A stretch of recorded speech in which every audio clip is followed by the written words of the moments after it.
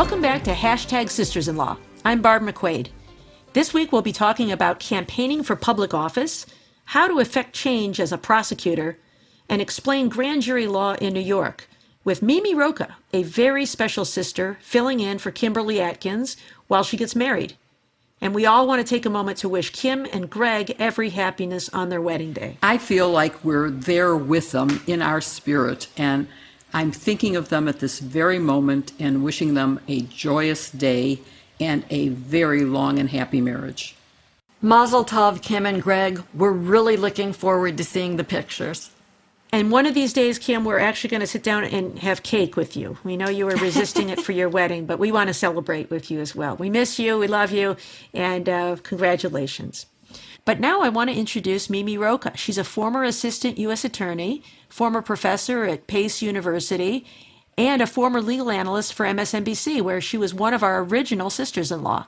But now she is the elected district attorney for Westchester County, New York. Please welcome Mimi Rocah. Mimi, so glad to have you back. Tell us what you've been up to since we last saw you on MSNBC. Oh, nothing, just hanging out, twiddling my thumbs. No, it's so good to be with you three. I miss you all so much, even if it was only on TV. I feel like we got to talk, and so I really miss. But I get my fill of you guys on my Saturday morning runs. I listen to this podcast, so I'm having like a fangirl moment myself now.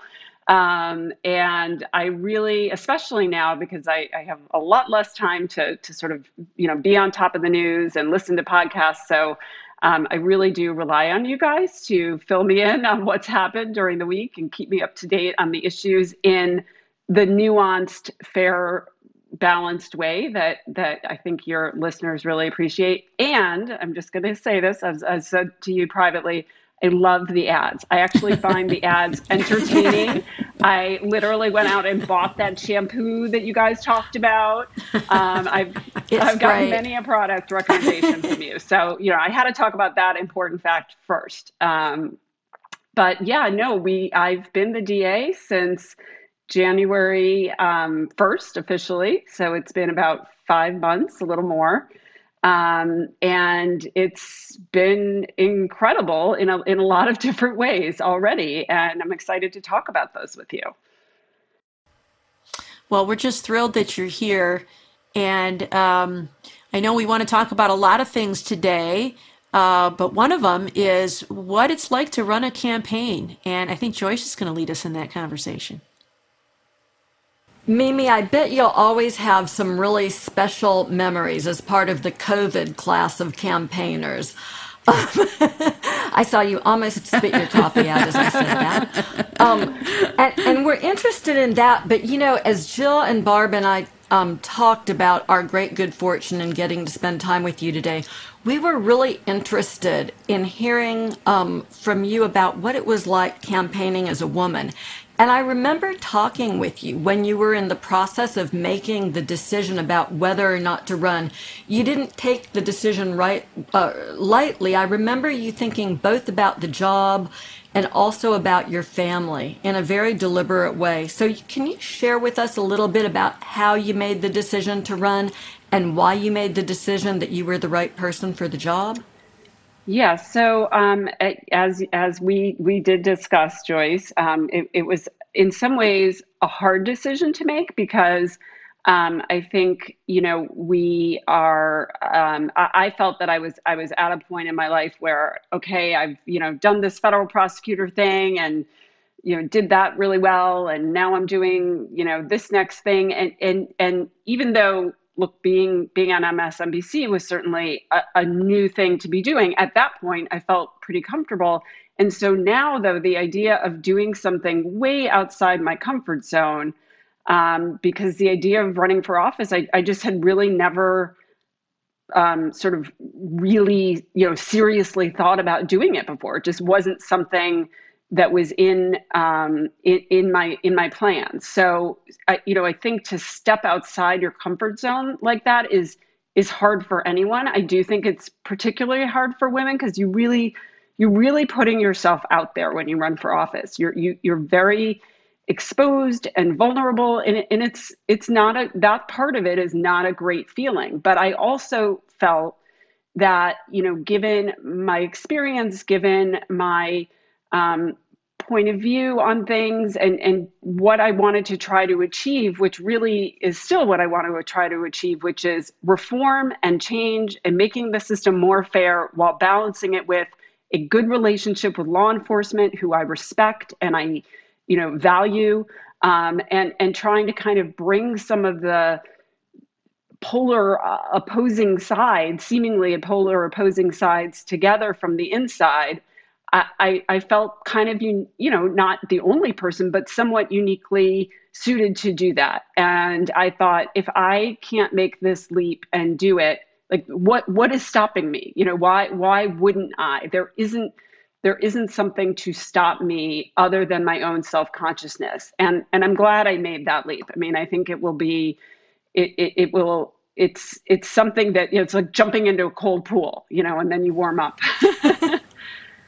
Were you approached about running by folks, or did you make the decision on your own and then have to go out and sell it? So, I mean, I would say a little bit of both. I definitely was floating the idea of running. Now, remember, this I think plays into your question about women running in a more less obvious way. I ran in a primary. So I challenged the incumbent, who was a Democrat himself, who I just, did not, it wasn't so much, quite honestly, about him doing a bad job as much as just not doing the job in the way, not being proactive, not being innovative, not pulling forward the system and the office in the way that it could, and frankly, not serving our law enforcement partners in the way that they deserved. I mean, one of the complaints that I heard from law enforcement people that I knew in this community from my past experience here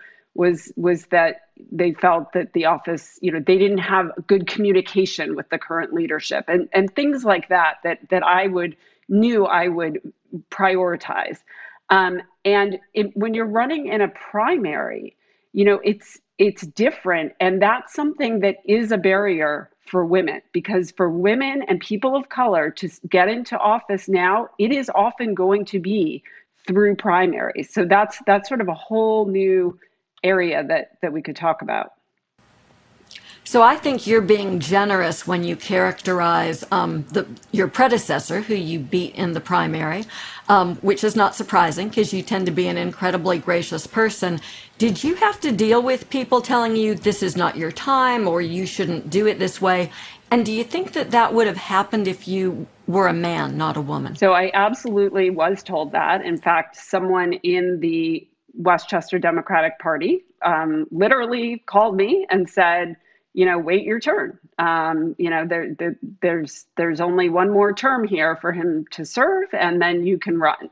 And again, I would that have happened with a man? I think not. But I will say, in fairness, I think that primaries are what are frowned upon here. And nobody sort of seems to take into account or care or prioritize the fact that for women and people of color and a new generation of people to get into any elected office, they're going to come largely through primaries. Eleanor's Legacy, which is a group that supports women, had never supported a woman before a person before in a Democratic primary, because they had this sort of rule of, unofficial rule of we don't support people in primaries because of the party issue. They changed that and endorsed me, and I was happy for myself, but I was also happy to know that going forward now, women would have that option of seeking their support and endorsement, which is so important in a primary. And I think that's a whole sort of mindset that needs to change in order to help women get into office. I know that that's often an issue, the desire to not get involved in a primary. And I suspect that you had some of the experience that women candidates have had in Alabama. We now have an Emerge organization down here. It's sort of a boot camp program that prepares women to run. And one of the realities of running for office in this country whether you're running for literally for city council or for president of the United States, is the need to raise money to campaign effectively. And that can be difficult for some women. Apparently, not all women are as good as I am at going to my husband and saying, give me all of your money.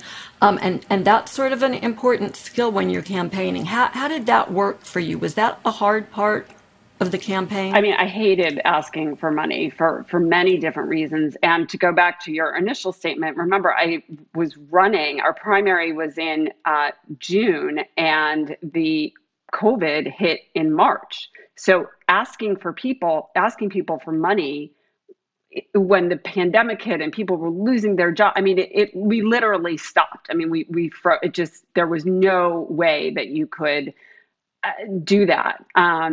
I did end up, without being sort of, my campaign team was on me a lot of, come on, you got to make the calls, you got to be be aggressive, but it just isn't what interests me. I mean, I'm interested in the policy and talking about the issues. And so it didn't come naturally to me. I don't like it, but we did raise a good amount of money here in Westchester, and I was very lucky to have the support of so many of my former colleagues from the U.S. Attorney's Office who are lawyers and who are, all over the country, but we support each other. And that felt, it not only helped financially, but it was a good feeling to have their support in me, their faith in me.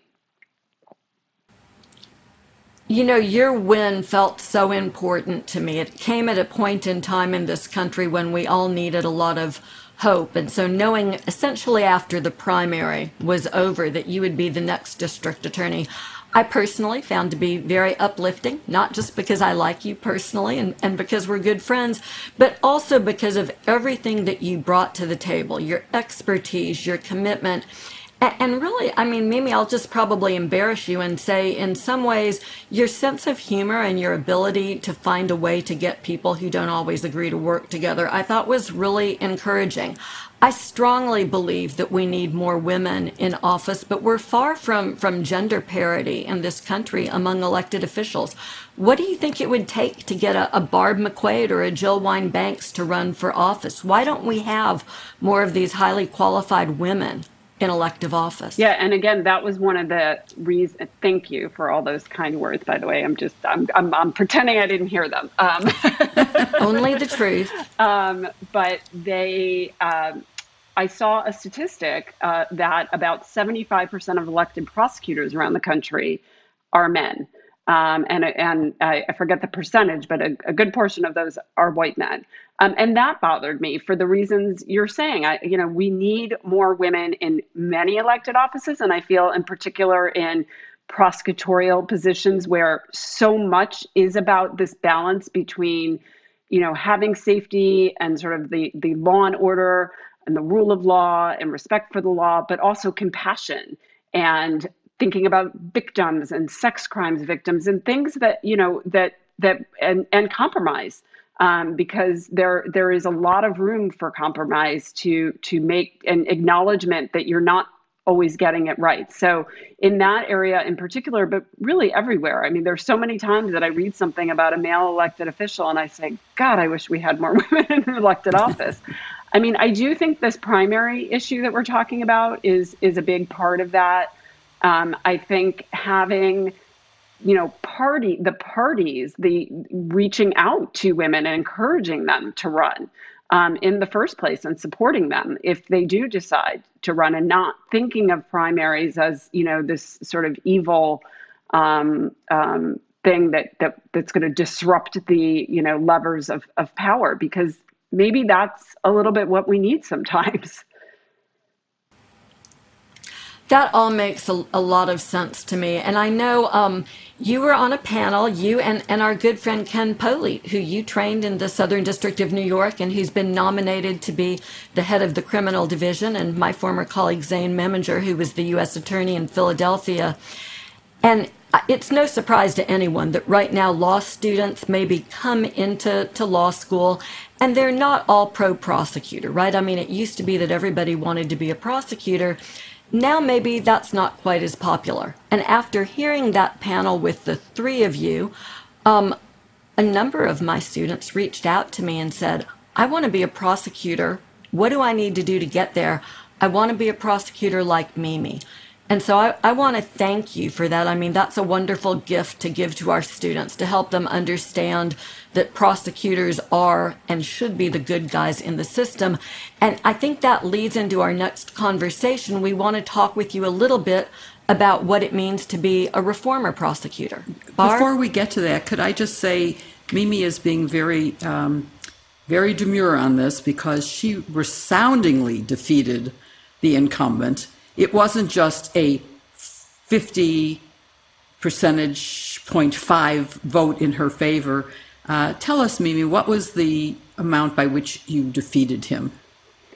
It's so long ago now. I think it was like around 68%. Yeah, close to 70. And yeah, it was, I think again, people in Westchester, which is a very diverse community. I mean, it's about 1 million people, and there's no way to sort of describe it all in one way. It's rural, it's urban, it's suburban, it's big cities, small cities. I would say, even within the Democratic Party here, it really runs the gamut. But people were excited, I think, to see someone who had a lot of ideas. At one point, the DA who I was running against said, something about, well, it's easy to have ideas, but, how are you going to sort of put them into action? And I said, but if you don't have ideas, you can't put them into action, You mentioned the difficulties women face, and I'm just wondering if you encountered during your campaign any particularly offensive, sexually related or, gender related, not sexually, yeah. but gender related issues. I would say that there was a belittling that went on, both because of my gender and I guess my age, though, I'm not that young. But it was, it was a belittling. It was a yes, little girl. I felt like I was getting I'm doing a little tap on the head, and it was offensive. And I will tell you very interestingly, women who saw it, who we were talking to in groups, they noticed it and they came up to me. And I think it ended up in particular with women, but also some men helping me or working against my opponent, let's say, because it was condescending.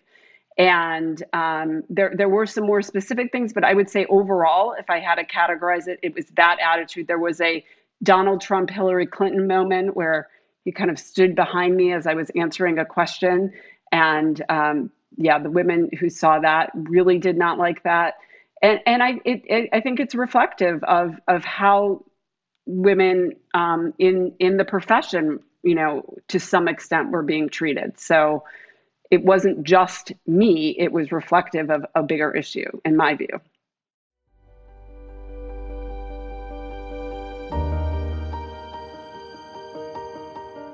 I'm not shy, so I'm going to share with you that I love my new Third Love bras. They're comfortable all day long, and they feel great. Now you can take the fun and easy fitting room quiz, just like I did, and Third Love takes care of the rest, focusing your fit on size, shape, current issues, and your personal style to deliver bras and underwear that are perfect for you. With their custom-designed bras with half cups going from AA to I, amazing loungewear and wireless styles, their #1 rated 24/7 classic t-shirt bra, and more, Third Love gives you the ultimate underwear shopping experience. They even give their gently used returned bras to women in need, donating over 40 million in bras so far. I have to say I'm a little bit more shy about talking about this, but it's such a good product that I felt like I needed to say something. The sizing is unique and wonderful, and the way you get sized is also surprisingly accurate. Third Love knows your one true fit is out there, so right now they are offering listeners 20% off your first order. Go to thirdlove.com/sistersinlaw now to find your perfect fitting bra and get 20% off in addition on your first purchase. That's thirdlove.com/sistersinlaw for 20% off today, or look for the link in our show notes.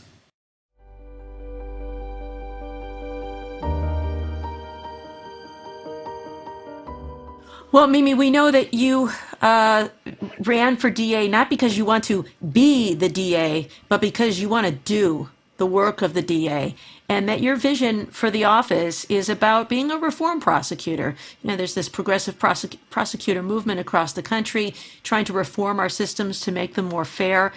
What are some of the reforms you're trying to implement as the DA? So I would say, overall, I just want to make the system in our office, I'll stick to our office, as fair as it can be, right? I mean, I think that so much of the work of a prosecutor's office is about, as I know you know, and we've all talked about so many times, whether it's a federal prosecutor or state prosecutor, it's about discretion and how that discretion gets used. So I can talk about some of the policies we're implementing and programs, and I will. But I think one of the most important things that most people out there, but I know you guys understand, but I hope your listeners take away, is it's really about the day-to-day decisions that are made. You know, when we're reviewing a case, and are we going to submit a lesser charge to the grand jury or only the top charge? Are we going to make a certain plea offer or sentencing recommendation? Are we going to try to find some alternative program that doesn't involve incarceration? Things like that. And those are the decisions that happen every day. And I'm very involved in them. Probably some people in our office feel that I'm too involved, because we're very in the weeds every day. But it's also about just talking to the prosecutors in the office about that mindset and about if you're ever hesitating about turning something over in terms of disclosure, turn it over. That is never the wrong answer. Because the worst that can happen is that you then, you have a harder time at a trial or something, but not disclosing is a far worse option. So I would say that's, to me, a big part of being a, quote, reform prosecutor, or, which that's just a label. I think it's the way we've always been prosecutors, and we were all raised as prosecutors. But it now kind of goes in that label. In terms of programs and policies, though, the ones that we've focused on so far, and we've accomplished a lot so far, we have a lot more to go. One of the first and biggest was working on conviction integrity for all the reasons I just explained. But instead of relying, just on sort of this individual, the good judgment and discretion of a prosecutor, that we have an actual unit and prosecutors in place. In this case, we were fortunate to hire a former federal defender, public defender who worked in exoneration. She was head of the exoneration unit for the public defenders for over 8 years. And she came in and is setting up the first truly independent conviction review unit in the office. And I am 100% confident at this point that it is going to be a model for these kinds of units around the country. We're staffing it. She's brilliant and wonderful, and I learn from her every day. She's reasonable. She is not, someone who I had one law enforcement person ask me, I heard you're setting up a unit to overturn all the past convictions of the office or review all the past convictions. And I said, no. But, look, you have to explain what we're doing, because it may sound scary to them. That is not what we're doing. What we're doing, obviously, is trying to prevent anybody innocent from being in prison or having a conviction, and also dealing with broader issues of the integrity of the process, and perhaps extremely excessive sentences in some cases. So conviction integrity is a huge part, I think, of anyone calling themselves a reform prosecutor. The alternatives to incarceration, diversion programs, we've brought in an expert who we just got hired in the past couple of months, who we're going to be announcing in a couple of months a big program on a misdemeanor diversion program, which will be really the first of its kind in the county, enhancing the programs that already exist and lowering the entry barriers to the programs that exist already for diversion, mental health programs. I mean, mental health, the sort of confluence of mental health and criminal justice, which we all know so well, is an area that, you know, we are very focused on with our partners in our Department of Mental Health. We are enhancing immigration and worker safety and language capabilities so that the office is more accessible to people for whom English is not their first language. This is something we've been very focused on. And just generally really trying to be more proactive and interactive with communities and working on programs that are not just about prosecuting the cases, which is a hugely important part of what we do, especially when it comes to cases of violence, but also making sure that we're interacting with the community in positive ways and helping to bridge the gap and rebuild trust between law enforcement and the community. That was a long answer. I'm sorry.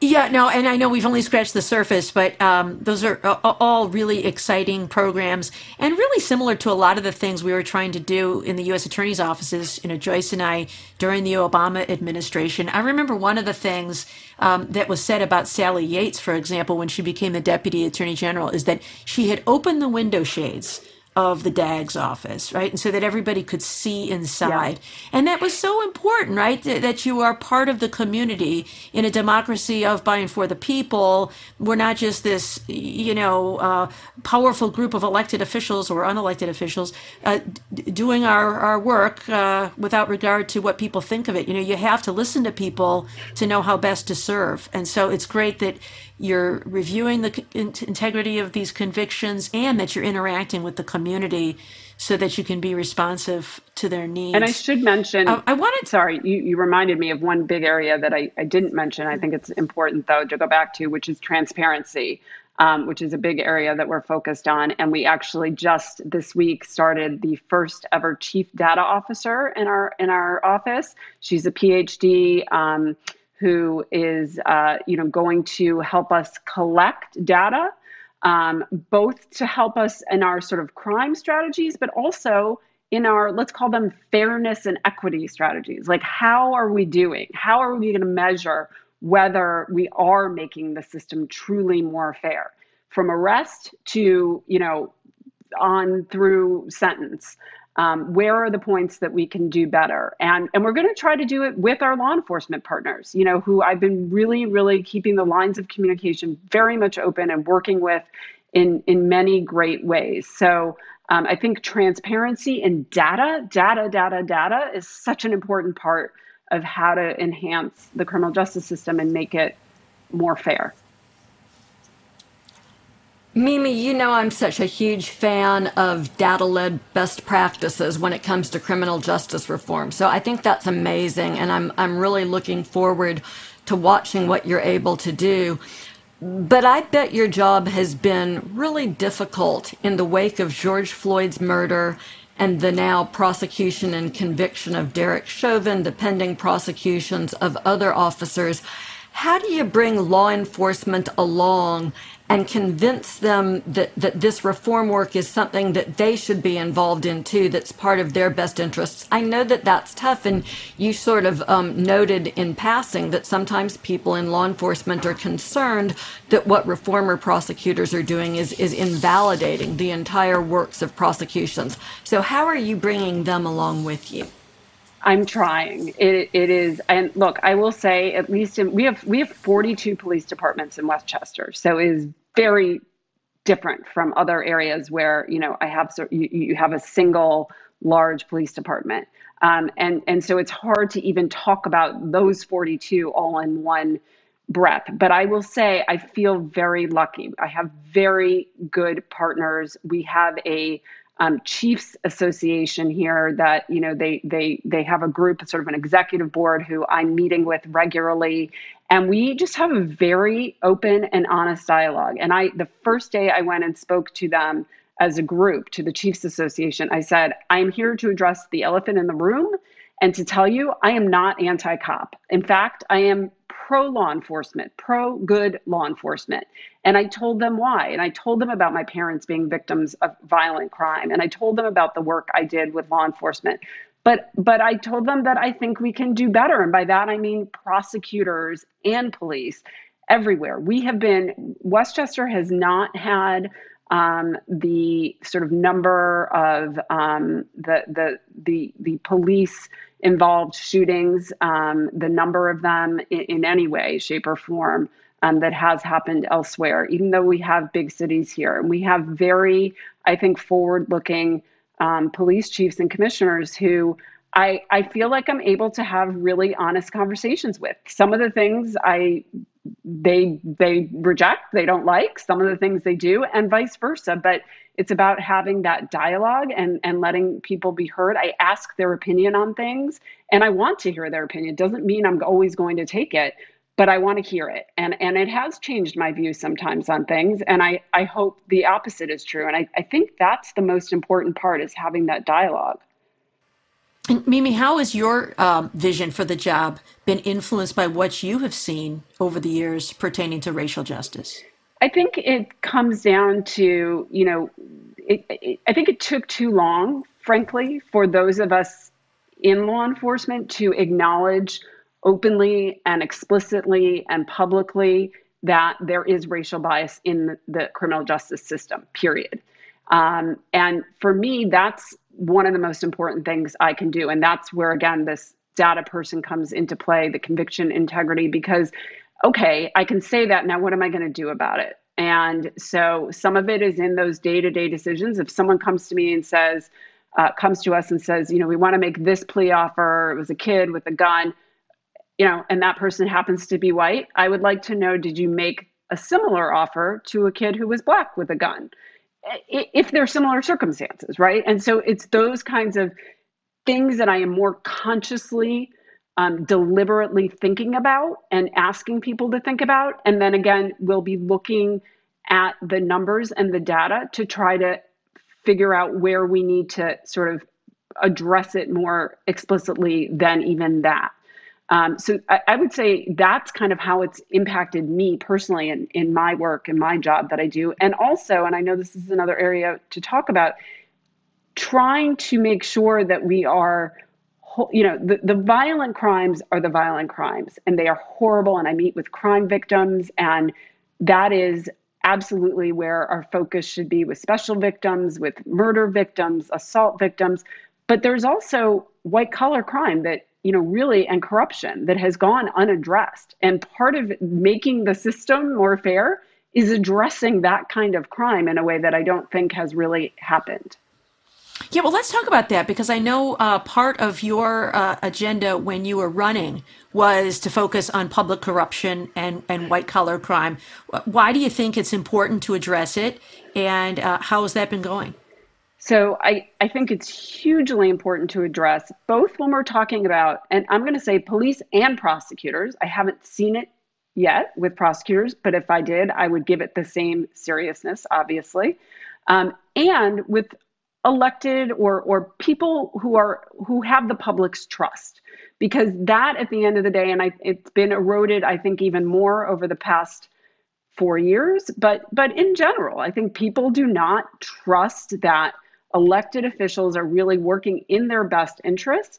And that in and of itself is not a crime. But when it leads to something with intent or criminal behavior, it needs to be addressed to help people see that everybody is held accountable, that everybody has to follow the law. And that, that is so much of what I felt personally, and I know you did, and so many of your listeners felt was lost over the past 4 years. So to me, that is a big part of it, that just because you're powerful, just because you're wealthy, doesn't mean you get to skirt the law. We restructured that was one of the first things we did, our sort of public corruption bureaus. So we have a law enforcement integrity section now, and then a public corruption section, brought in some real experts and kind of beefed up those units. And they report directly to me. And I do spend a lot of my time these days reviewing cases with them. I review every police complaint that comes into our office personally. And I mean, in detail, watching video, if there's video and, et cetera.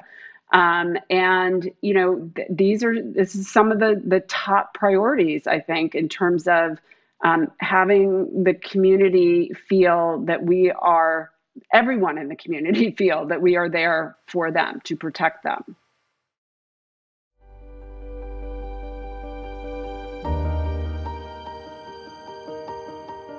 Hey, Jill, are you still eating that Magic Spoon cereal? I am. I am so impressed with it. I cannot believe that it's a protein breakfast. It looks like a cereal. It tastes better than any cereal. It has no sugar.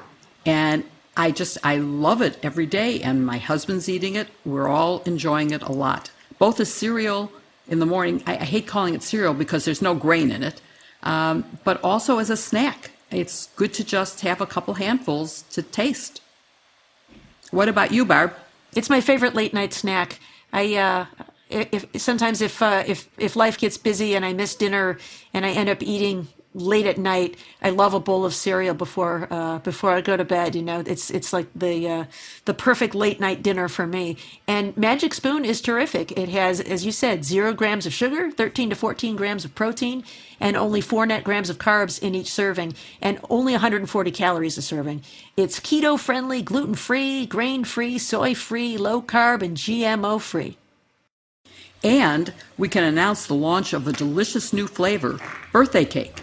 Birthday Cake Magic Spoon will be available in a special 5-pack for a limited time only, so get it while you can.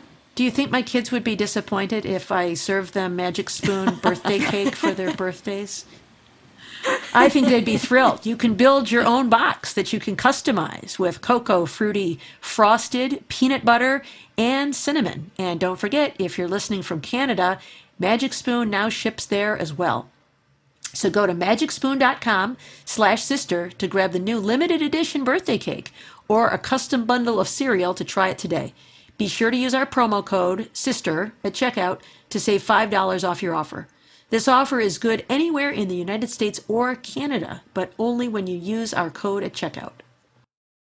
And Magic Spoon is so confident in its product, it's backed with a 100% happiness guarantee. So if you don't like it for any reason, which of course I know you won't, they'll refund your money and no questions asked. Remember, get your next delicious bowl of guilt-free cereal at magicspoon.com/sister and use the promo code SISTER to save $5 off.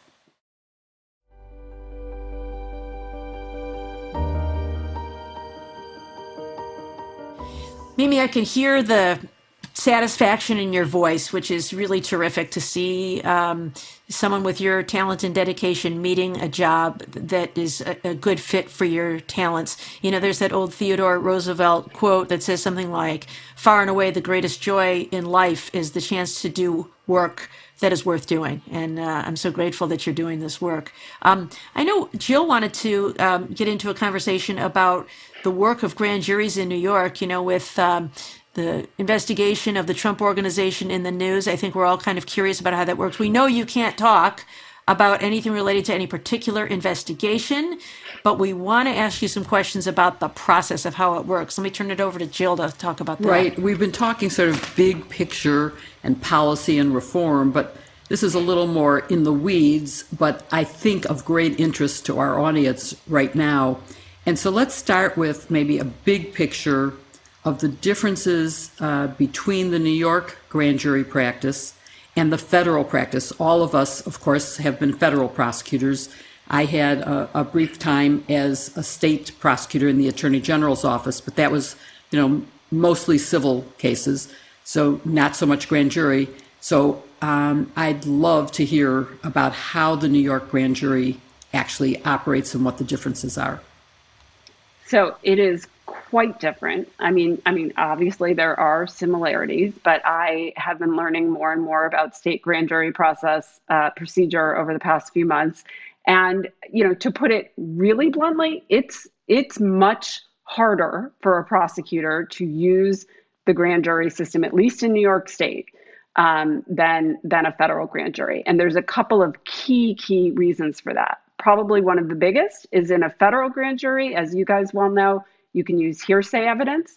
So you don't have to put the sort of first-hand witnesses in. You can have a summary witness, a law enforcement witness go in and summarize, as long as they themselves have heard it from the source or read it from the source. You cannot do that in New York State grand jury. And that is in and of itself, it makes it more cumbersome, it makes it more time consuming, and it's harder for witnesses. I mean, think about violence cases, right? That a person has to go in and testify, even if they're scared, in the grand jury. Whereas in the federal system, you can kind of punt that down the road. We know you're scared. You may never have to testify at trial. This will be secret. Possibly never get unsealed if the person pleads guilty. It won't be public. You don't have that. So there are reasons for it that have to do with the civil rights, civil liberties of the accused in New York, but it can be it's an issue. It is a hurdle, I would say. It's just an additional factor. So that is one huge difference. The other difference is in terms of the immunity that someone gets when they come into the grand jury and do testify. In federal court, as you know, they only get derivative use immunity for their testimony if compelled to come into the grand jury. So they cannot. Yes. Sorry, Joyce. Mimi, can I Sure. interrupt you? We are so used to these notions of immunity. Can you talk a little bit about derivative immunity and what that means for our listeners? I'm sorry to interrupt. No, I was going to say it basically means that someone who testifies in the grand jury, or, if you were outside the grand jury, that we cannot use their testimony, their words, as evidence against them to prosecute them. But doesn't mean that they can never be prosecuted for that crime that we're investigating. So you don't sort of give up the whole, it's less of a decision to give someone that kind of immunity and have them testify in the grand jury while you're building your case. Not that you do it in good faith. You don't put them in, give them immunity thinking, okay, I'm going to charge them. But if they lie, that is the risk for them. And the incentive is if they don't, they're likely not going to be prosecuted. But it's a much different calculus than in state grand jury, where they get even greater immunity protection than what is provided by the Fifth Amendment, meaning unless they waive the immunity, which I'll talk about separately in a second, they get transactional immunity. They can never be prosecuted for this crime, period, based on any evidence. So it is a much different calculus for the prosecutor when you're thinking about, do I put someone in the grand jury to rely on their testimony and then give them essentially a clean slate? In certain cases, they can waive that immunity, and in those cases, and I know this is a question that you all had asked, if they waive the immunity, they are allowed to have a lawyer present in the grand jury. And this happens often in actually cases involving police officers where they will waive and testify. And in those cases, which is very unusual, as you guys know, to have a lawyer in the grand jury, but in those limited circumstances, that can happen. It might help to explain in the federal system, a witness does not get to bring in a lawyer, but a witness can say, I want a break, and go out and ask a lawyer who's outside the grand jury room, but never in the grand jury room. So that is a very big difference, I would say. There's also a lot of attention now on special grand juries, the fact that one has, been brought to the public's attention now by Cy Vance. And I'm just wondering if you can talk a little bit about the difference between a regular grand jury and a special grand jury. So a regular grand jury, like in federal practice, is a grand jury that sits for a specific length of time that is authorized by the impaneling order. They are usually 4 weeks with the option to extend. A special grand jury is one that usually is impaneled for a longer period of time. You would impanel it for, say, 6 months, but again, have the option to extend it. Now, in federal grand jury practice, at least in New York, though even the special grand juries were only allowed to extend or live during the sort of length of the life of a grand jury, which was usually 18 months. In New York State, there is no such limitation. So you could conceivably extend the special grand jury for years. And I even checked that with our appellate chiefs to make sure that that was right, because I knew that would be a question. But I think it's kind of I would say it's unusual to use special grand juries. We have not done one, impaneled one yet since I've been here. But remember, this has been during COVID. But we have talked about it, and we certainly have investigations where we would like to do it. It is harder to do right now, again, because of COVID. But it is something you can do, obviously, as we have seen in Manhattan. And my understanding is there is not sort of a deadline on that, if you will. They could continue to extend it.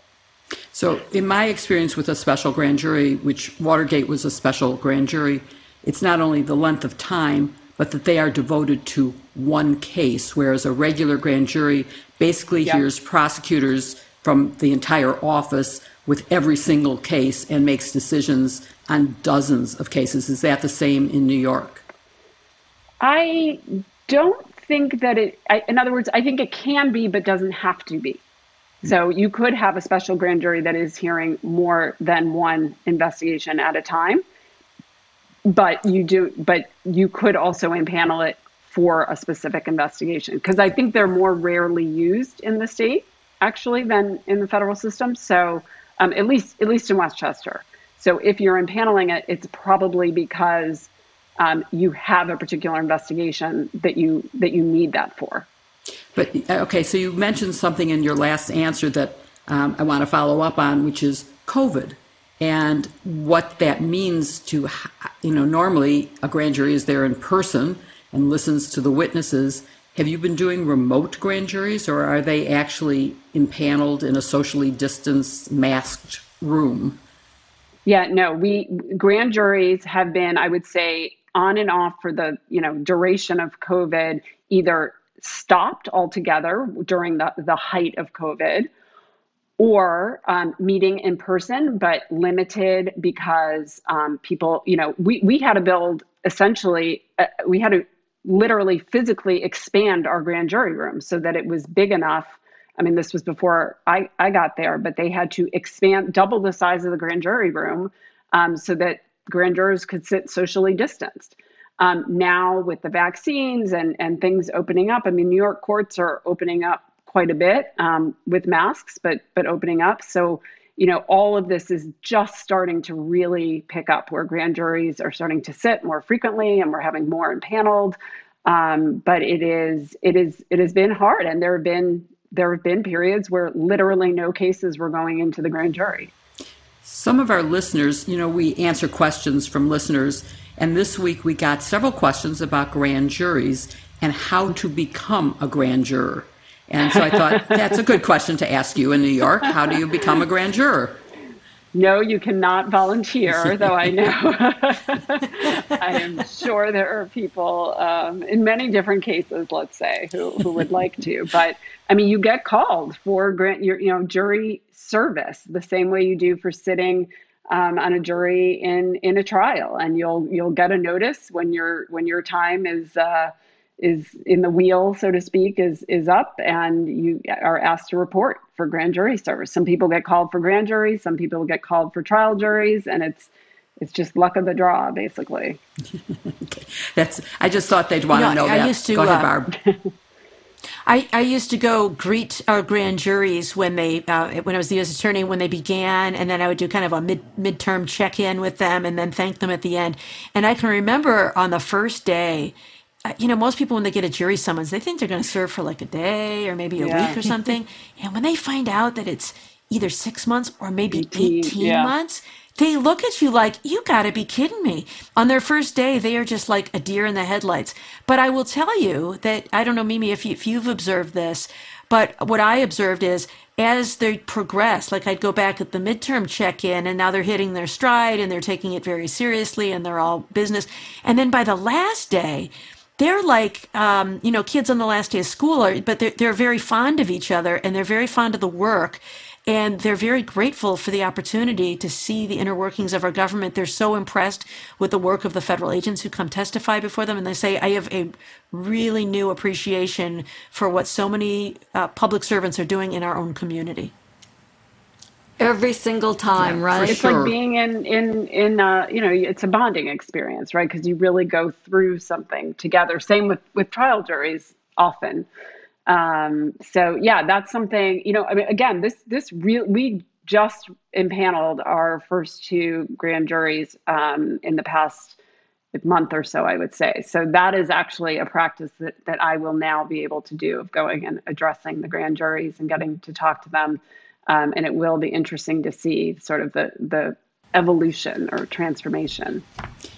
One additional question. Hey, Mimi. All right, Joyce, go ahead. Can I ask Mimi, can I ask you a question about how you use your grand juries? Because it's interesting, your comments about how different New York is from the federal practice that we're used to. And I have used a special grand jury a time or two in my life. They're awfully convenient if you have a complicated drug or sex trafficking case or public corruption case where you're going to need to take long-term testimony before a decision is made about whether to prosecute or not. And the final stage of that sort of an investigative grand jury would often involve locking in witness testimony. You would bring a key witness into the grand jury, they would testify under oath, and then if they had either a bad memory or a change of heart at trial, they were locked in. But it sounds to me like your immunity rules in the state of New York prevent using a grand jury that way. Is that correct? I mean, yes. And this is something that we've been thinking about, or I'll say I've been thinking about coming in with the perspective of how we used grand juries as an investigative tool in a way that is much harder to do in the state system. For I think specific reasons. I mean, I think these limitations in New York are put on the grand jury to curb, if you will, the power of the prosecutor. And I understand that point of view, but it does curb your ability to use the grand jury as an investigative tool, in part for the reason you just said. One last question, Mimi, having to do with New York's enterprise corruption law, which is considered a little RICO law, Federal Racketeer Influence Corrupt Organization prosecution. Have you had any experience with presenting cases on that? And can you tell our audience about the pros and cons of using that law against a corporate entity? So I'll answer that question in a really general way, having been a federal prosecutor who did organized crime work for 8 years. I think whether we're talking about a federal or a state enterprise law, right, the advantage, if you will, from a prosecutor's point of view is that you can get in all sorts of evidence in a single charging instrument, trial, case, that otherwise, if you were charging separately with just conspiracy law or other substantive crimes, you might not. You get an enterprise evidence. You get to talk about, different players in the enterprise. You can put things under the umbrella of the enterprise that might not be, to capture what is really going on. That it isn't just crime A, crime B, crime C. It's all one big crime when you put them all together. And that's when that's when these types of statutes are most helpful to prosecutors. Is the way it's really a way of getting in more of the story, if you will. Yeah, and it also increases penalties, doesn't it? It can, yes. Yes, it can. I mean, it depends what you're comparing it to, right? Yeah. Well, that answers my question. I really was curious about that because it's something that I've been thinking about recently.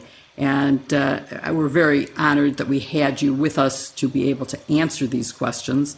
And all of us are thinking about you and wishing you the very best in your years in office.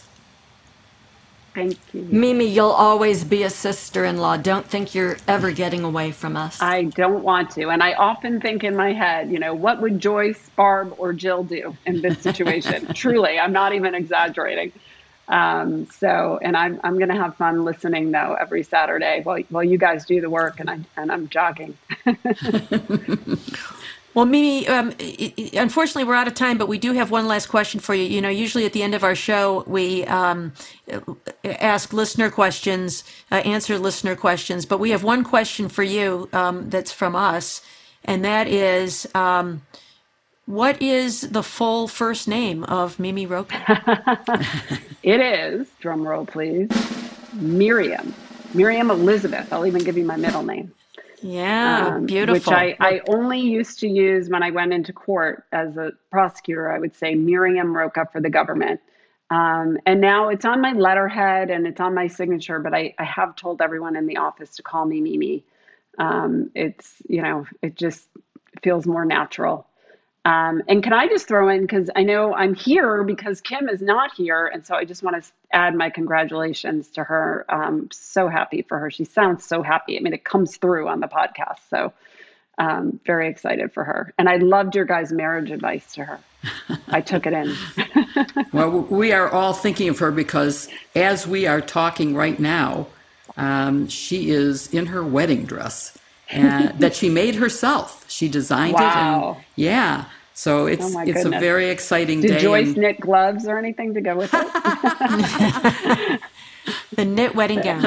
And Jill could give a pin and you guys could outfit her, Yeah. Well, Mimi, thank you so much for being with us. We're really proud of you. We're really grateful that you have made the sacrifices it takes to serve the public. So thank you. Thank you guys, ladies, sisters. It's wonderful being with you. Thank you, Mimi. Love you, Mimi. Got it. All right. Bye.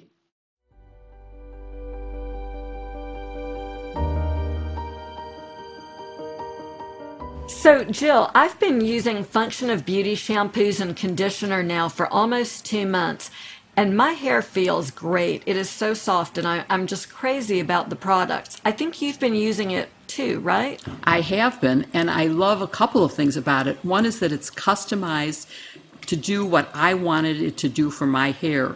I wanted my hair to be shiny and less frizzy, and so they put the ingredients in that do that. I also wanted the colors to be different for the conditioner and the shampoo so that I don't have to put my glasses on to be able to tell which bottle is the conditioner. This way, I can see that the pink one is the shampoo and the white is the conditioner, and I love that about it. It's hard to shower with your glasses on. That's one of my favorite features, too. So if you don't love your hair, then you should break up with your current hair care routine. Try Function of Beauty instead. Every ingredient Function of Beauty uses is vegan and cruelty-free, and they never use sulfates or parabens. You can also go completely silicone-free. Never buy off the shelf just to be disappointed ever again. Go to functionofbeauty.com/sisters to take your quiz and save 20% on your first order. That applies to their full range of customized hair, skin, and body products. Go to functionofbeauty.com/sisters to let them know we sent you and get 20% off your order. That's functionofbeauty.com/sisters, or look for the link in the show notes.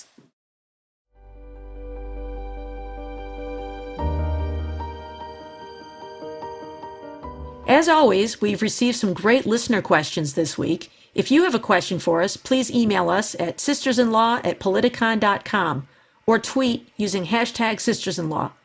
If we don't get to your question during the show, keep an eye on our Twitter feeds throughout the week where we answer as many of your questions as we can. Our first question is one that has been asked by several listeners, and it's about why did the Department of Justice appeal the order that was issued by Judge Amy Berman Jackson to disclose the memo regarding William Barr's decision about Robert Mueller's decisions in the Russia investigation. Joyce, you have any thoughts on that and what motivated that decision? I know a lot of people were really disappointed by DOJ's decision not to release the memo and to appeal Judge Jackson. So I think it's important that we flag for our listeners that this is a very nuanced sort of a situation. DOJ actually agreed to release portions of the memo, mostly the first section. They agreed that the judge's entire order could be unsealed and redactions removed from that. But the basis for their appeal appears to be, and it's important to say that we've not seen the appellate briefs yet. We'll know a lot more when we see them. But inside of DOJ, there appears to be an emphasis on the importance of preserving the deliberative privilege. That protects the ability of the Attorney General to get the best possible objective advice, looking at a problem from lots of different angles before she or he makes a decision. And that deliberative privilege is very important. It's an executive branch sort of priority that impacts the White House as well.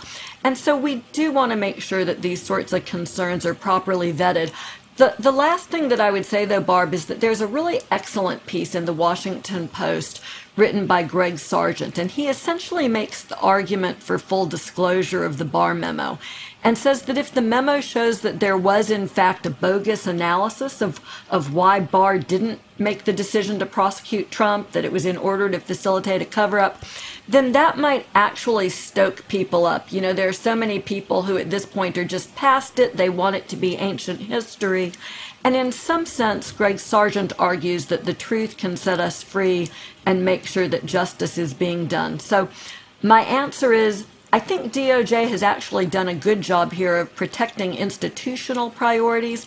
Ultimately, though, we'll have to make sure that we are as important with preserving and protecting democracy as we are with democratic institutions.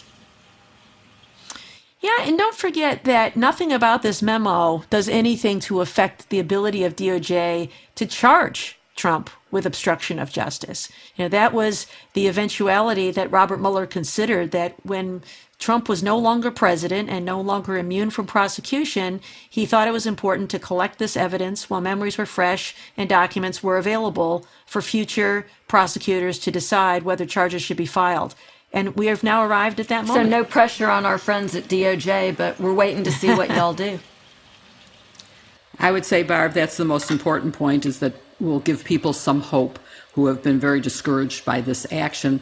I think your explanation, Joyce, and Barb, your comment about what could still happen is something to consider. All right, our next question comes from Kathleen in Washington, D.C. She writes that the Trump administration secretly obtained CNN's Pentagon correspondent, Barbara Starr's, cell phone, home phone, Pentagon phone booth, email, and home address. They spied on her, in Kathleen's words, during periods in 2017. Is this not violating her constitutional rights, U.S. laws, or ethical issues?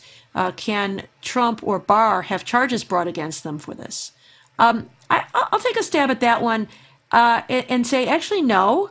It is permissible to obtain lawfully, through lawful process, with search warrants and subpoenas and the like, information pertaining to even reporters. There is some case law that Jill, I'm sure, is familiar with that says essentially that the government is entitled to every man's evidence, and in this case of Barbara Starr, every woman's evidence, even reporters. Now, there is, however, some tension there with the First Amendment and our tradition of respecting the news gathering function of the media.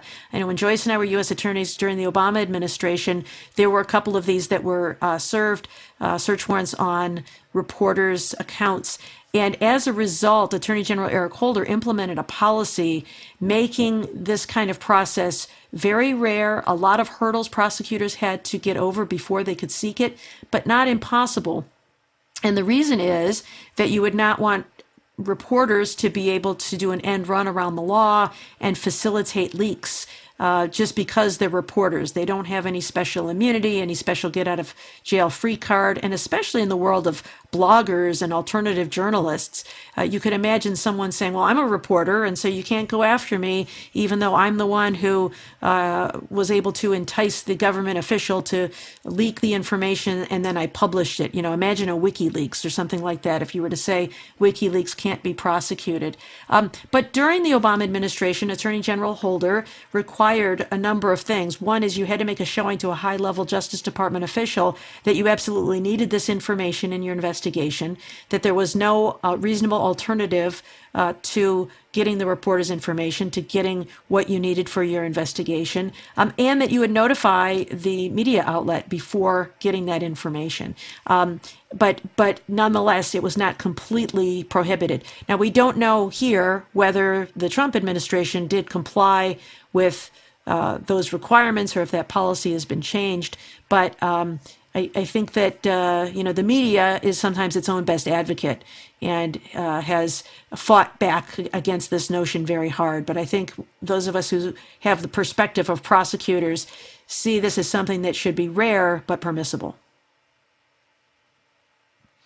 All right, and then our last question comes to us from Yolinda in Tacoma, Washington. Studies indicate that law enforcement unions have negotiated privileges for their members that even members of other unions don't enjoy, like policies that offer special legal protections or protection from questioning for up to several weeks after the use of force. It seems that some of these contracts may be contrary to public policy. Is there any movement to take these contracts to court? Jill, what do you say about that? The answer is yes. In Chicago, we had a recent victory against the police union, which had a rule in the contract that said you could not keep records of police misconduct for more than 4 years. And it's very hard to make a pattern or practice case if you don't have a long-term history of the abuses by the police. So it was brought to court. The Better Government Association was one of the plaintiffs, and full disclosure, I'm on the board of that organization, it was successful, and that was deemed to be in violation of public policy and transparency that was required, and so it has been stricken from the contract. It is no longer an enforceable part of the contract, and I think that's a model for something that will happen in other jurisdictions to make sure that the police union isn't getting special privileges that are against public policy. Thank you for listening to #Sisters-in-Law with me, Barb McQuaid, Jill Wine-Banks, Joyce Vance, and our visiting sister, Mimi Roca. And we all wish Kim the very best on her wedding day. Don't forget to send in your questions by email to sistersinlaw@politicon.com or tweet them for next week's show using #Sisters-in-Law. And please support this week's sponsors, Third Love, Magic Spoon, and Function of Beauty. You can find their links in our show notes. To keep up with us every week, follow #Sisters-in-Law on Apple Podcasts, Spotify, or wherever you listen. And please give us a 5-star review. We'd love to read your comments. See you next week with another episode. #Sisters-in-Law.